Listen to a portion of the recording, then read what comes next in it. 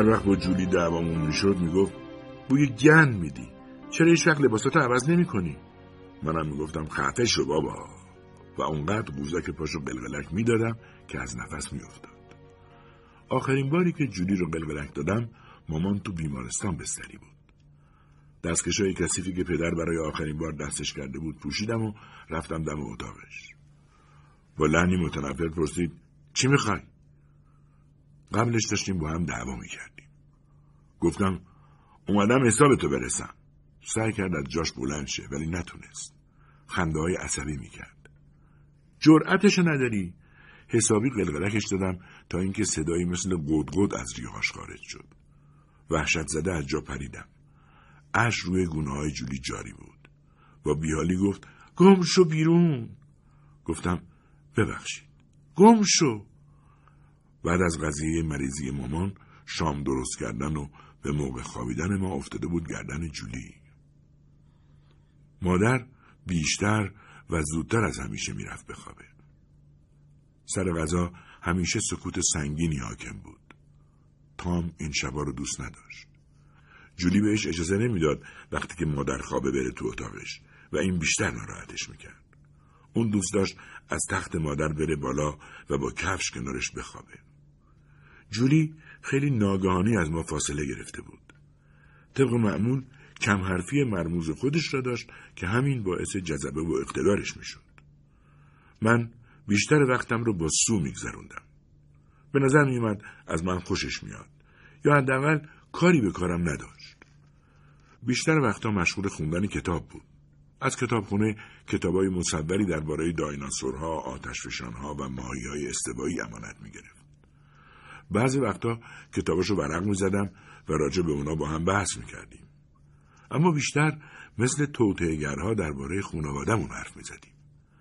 از وخامت حال مادر شگفت زده شده بودیم و به این نتیجه رسیده بودیم که جولی داره پاشو از گلیمش بیشتر دراز میکنه.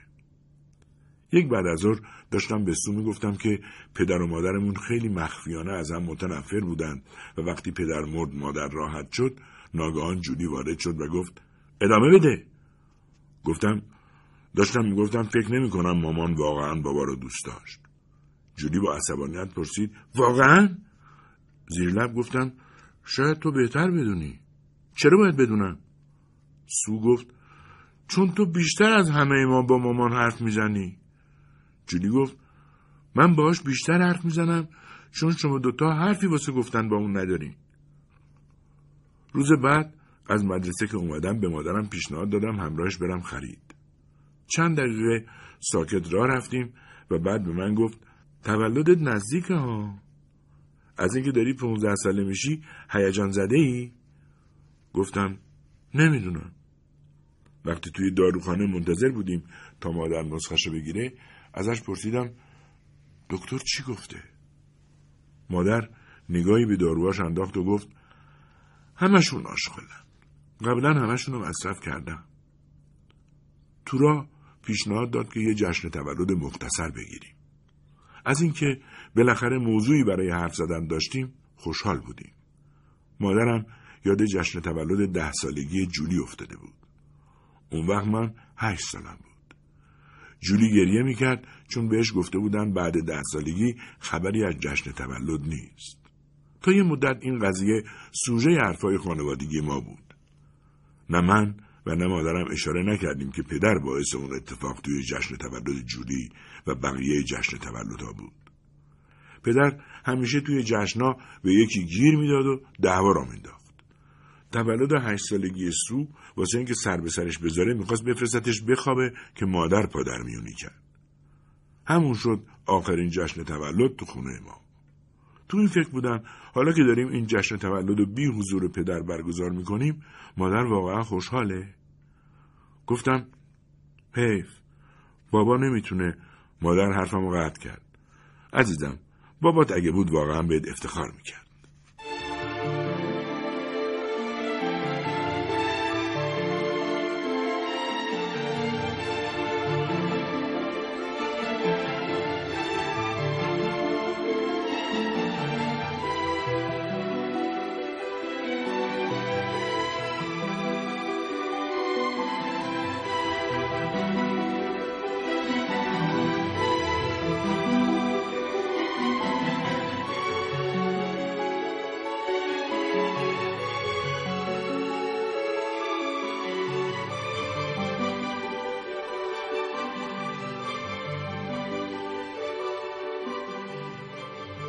2 روز قبل از تولدم مادرم دوباره افتاد تو تخت.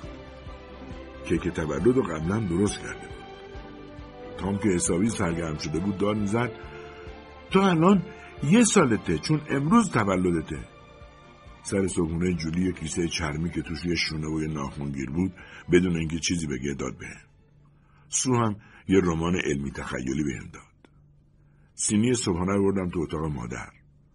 گفت تولدت مبارک پسرم و بسته‌ای بهم داد. لای یک کارت تولد اسکناسی 2 پوندی بود و داخل جعبه چند کتاب صحافی شده چرمی، طناب ماهیگیری و یه توپ کریکت بود. بغلش کردم. بعد به اتاقم رفتم و مشغول خوندن کتابی شدم که سو بهم داده بود. هاک‌هایی با طول عمر 1 دقیقه که هیولای غولاسا اونا را به سمت خودش میکشید. هیولایی که عبور و مرور همیشگی بین زمین و مریخ را مختل کرده بود و کاپیتان هانت مسئول نابود کردن اون بود. وقتی جولی اومد تا بهم بگه مادر نمیتونه از تخت بلند شه و باید کیک رو ببریم کنار تختش بخوریم، اونقدر مجذوب کتاب بودم که نفهمیدم چی میگه. وقتی داشت میرفت بیرون گفت چرا یه لطفی به مادر نمی کنی و خودت تمیز نمی کنی؟ بعد از ظهر رفتم حمام. وقتی وارد اتاق مادرم شدم سو آهنگ تولدت مبارک رو خوند و بقیه همراهیش کردن. کیک روی میز بود و شمعام روشن. مادر در محاصره بالش‌ها دراز کشیده بود و با اینکه لباش تکون می‌خورد هیچ صدایی ازش نمیشنیدم. کیکو بریدم. مادر لب به هیچی نزد. جولی خیلی دلش می‌خواست بهمون خوش بگذره و به سو گفت یه لطیفه چیزی واسمون بگو. وقتی سو لطیفش رو گفت مادر حسابی خندید.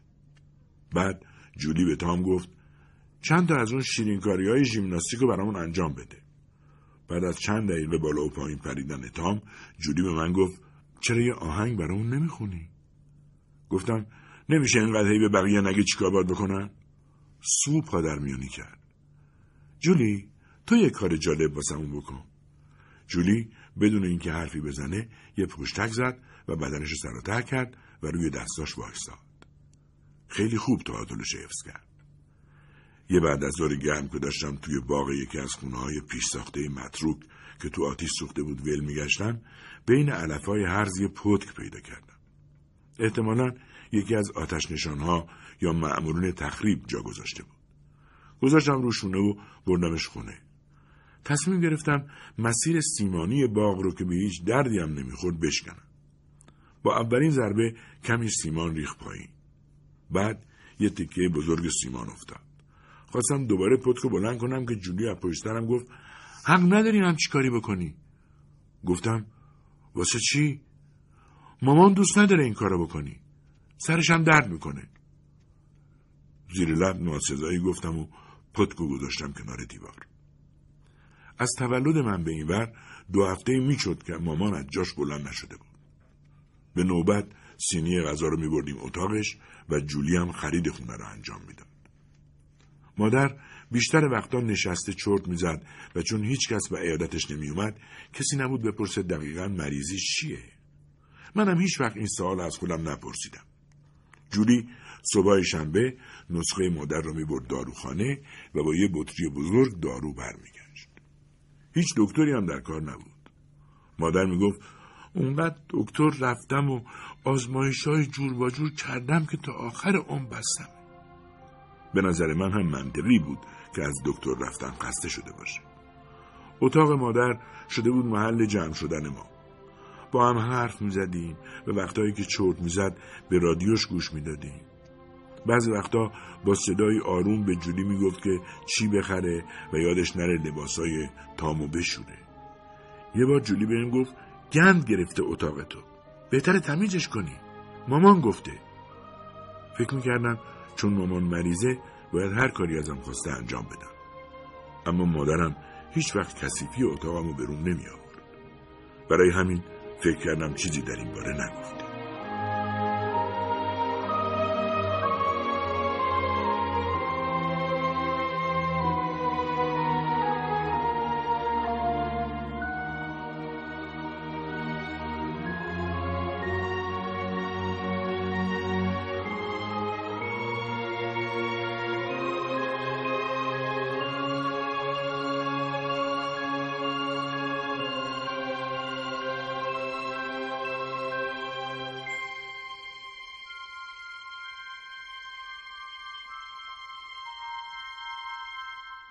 هر 3 روز یک بار نوبت من بود تامو ببرم مدرسه. همیشه با بدبختی از جاش بلند میکردم. یه روز صبح وقتی داشتیم میرفتیم مدرسه، خیلی آروم با دلهوره بهم گفت که تو مدرسه یه دشمن داره. یه پسر بزرگتر از خودش که اذیتش میکنه. با ترس گفت میخواد سرمو بشکنه. اصلا جا نخوردم. تام از اون بچه‌هایی بود که جون میداد واسه اذیت کردن. 6 سالش بود ولی کوچکتر به نظر میرسید. سرتقه هم بود و همین کافی بود تا کتک خور بشه. گفتم فقط نشونم بده کیه، حسابشو میرسم. توی مدرسه تام پسری مردنی و مو قرمز رو بهم نشون داد. رفتم طرفش، یقش رو چسبیدم و محکم کوبیدمش به دیوار. گفتم دست رو داداشم بزنی داغونت میکنم ها. اون روز بعد از ظهر سو تام رو از مدرسه آورد خونه. پیرانش پاره بود، یه لنگ کفش نداشت، صورتش متورم و کبود شده و گوشه دهنش هم جر خورده بود. با جیغ و داد رفت سمت پله.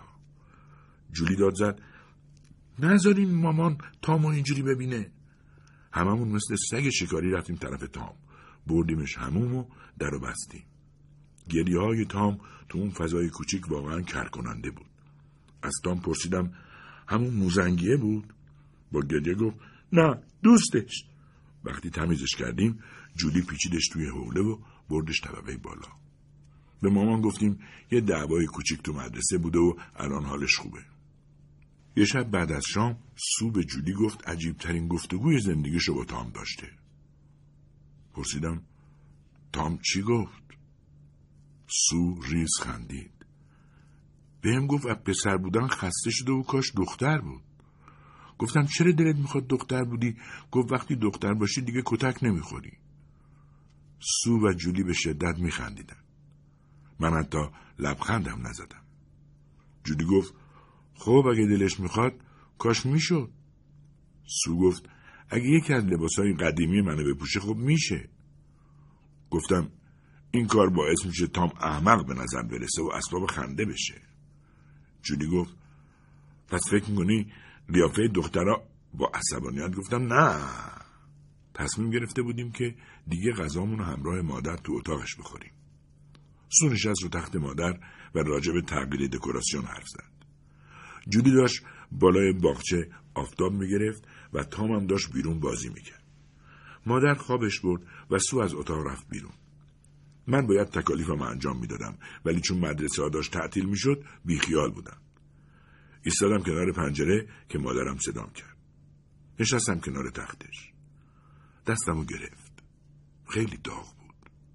گفت امیدوارم بتونی تو تعطیلات تابستون یه کاری واسه خودت دست و پا کنی. چشماش گود رفته و دورش تیره و چروکیده شده بود. بعد گفت همین روزا مجبورم چند وقتی ازتون دور باشم. گفتم کجا میخوای بری؟ میخوام برم بیمارستان. چقدر طول میکشه؟ شاید یه مدت طولانی. تو و جولی از این به بعد باید مسئولیت خونه رو گردن بگیری. گفتم پس خودت بهش بگو که منم مسئول کارهای خونه هستم. ببین جک، باید به کارهای خونه درست حسابی رسیدگی بشه، وگرنه خودت میدونی که چی میشه. مگه چی میشه؟ میان تامو میبرن نوان خونه. شاید تو و سوزانم ببرن. جولی هم آواره میشه. بعد خونه میمونه بی صاحب و سرکله دزدا پیدا میشه تا غارتمون کنن. بعد که از بیمارستان برگردم دیگه خونه‌ای در کار نیست که برگردیم پیش هم دیگه.